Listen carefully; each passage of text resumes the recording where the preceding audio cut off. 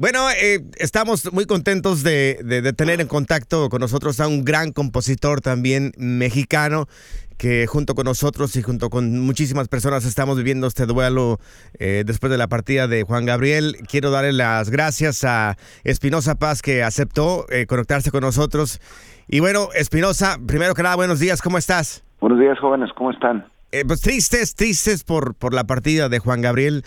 Hace unos días estuviste con nosotros en la cabina, estuvimos platicando y recuerdo con todo el entusiasmo que nos mencionaste, el que Juan Gabriel se haya acercado hacia ti para poder grabar una canción juntos.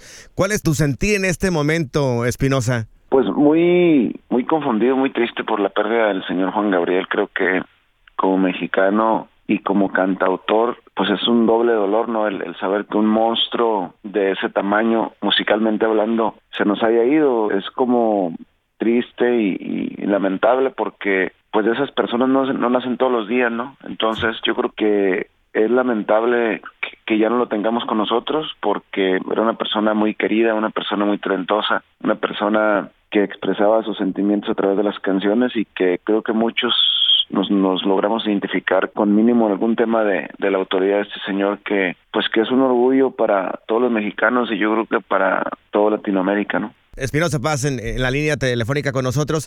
Espinoza, después de haber tenido la oportunidad de grabar junto con él, de convivir con él, de ir a su casa, a su estudio, ¿con qué te quedas? No, pues imagínate, el verlo, no dejé de verlo, como decía, no dejé de verlo ni un segundo. Yo creo que desde que me lo tuve enfrente, siempre lo observé y lo escuché, cada consejo y cada palabra que me dijo, verlo con esa tranquilidad con la que estaba y esa manera de contarme cada historia y de compartirme pues su música, ¿no? Porque de alguna manera el que yo haya sido invitado por él a este disco, primer disco de dúos que hizo, pues fue muy especial porque pues el que él supiera que yo existía y me haya tomado en cuenta, pues fue muy emotivo para mí.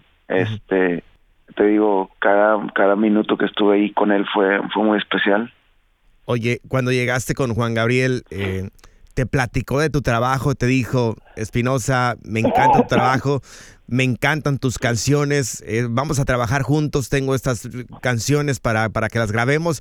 ¿Cuál fue la plática, Espinoza, en ese momento cuando ya se pusieron a platicar de trabajo? Cuando yo llegué a su casa, obviamente me estaba esperando y me invitó a desayunar. Y lo único que me dijo fue que, me dijo, quizás tú piensas que uno no está al pendiente de lo que haces, pero estás equivocado. Uno está al pendiente de todo lo que está pasando. Y se mete uno, me dice, a internet a ver qué está pasando, musicalmente hablando, y te he conocido y te he escuchado y supe de ti y quería conocerte.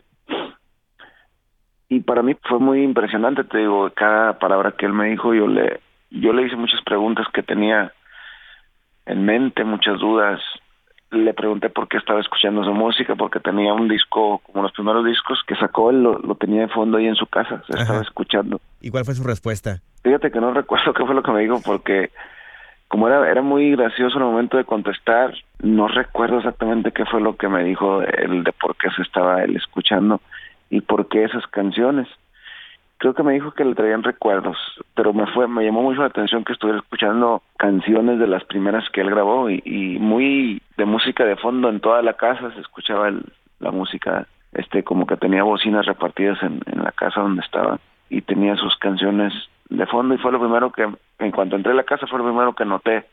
Soy una persona muy observadora y estoy al pendiente siempre de todo, entonces me dijo que sí, ya venía listo para grabar el video, le dije que sí. Y nos juntamos, fuimos al estudio, le canté algunas canciones, me puso varios duetos de los que estaban en el disco. Entonces pues fue una charla y una convivencia muy bonita, el cual tengo, te digo, son cosas que nunca voy a olvidar y que siempre las voy a llevar en mi corazón. Seguramente no lo conocí como otros artistas que lo han conocido muchísimo mejor que yo, pero pues yo te puedo decir que para mí fue muy especial este rato que la pasé con él, esta tarde, este día que la pasé con él. Y me tocó después verlo en el Auditorio Nacional, canté con él simplemente en vivo, me presentó también ahí en el auditorio, fue un recibimiento de la gente muy bonito, yo creo que la gente, fue muy emotiva también esa presentación, lo disfruté bastante. Y después me invitó el fin de semana que viene a estar con él en el OmniLife ahí en Guadalajara. Pues obviamente ya es algo que no va a poder ser, pero siempre me tuvo como aprecio, yo creo, porque siempre me mandaba a saludar o me invitaba a sus presentaciones. No solo a esa, me invitó a varias presentaciones, obviamente a veces que coincidía que yo tenía trabajo y que no podía, y lamentablemente pues hubo algunas 2 o 3 que no pude acompañarlo, ¿no? Pero pues para mí fue muy bonito el que él se haya tomado la molestia de acercarse a mí, y obviamente yo lo tomé de la mejor manera y le agradecí siempre con mis palabras, que yo estaba muy contento y agradecido con él por la oportunidad, porque digo, no cualquiera te da, sobre todo un artista de ese tamaño, no te da la oportunidad así nomás porque así de hacer un dúo con él, ¿no? Entonces para mí fue algo muy especial. Te tomó de la mano. Oye, ¿crees que de alguna manera él se miró reflejado en ti? Pero no me lo contestes ahorita, me lo contestas al regresar. Y bueno, estamos platicando con Espinoza Paz, nos está platicando su historia con Juan Gabriel. Esto continuará después de esto.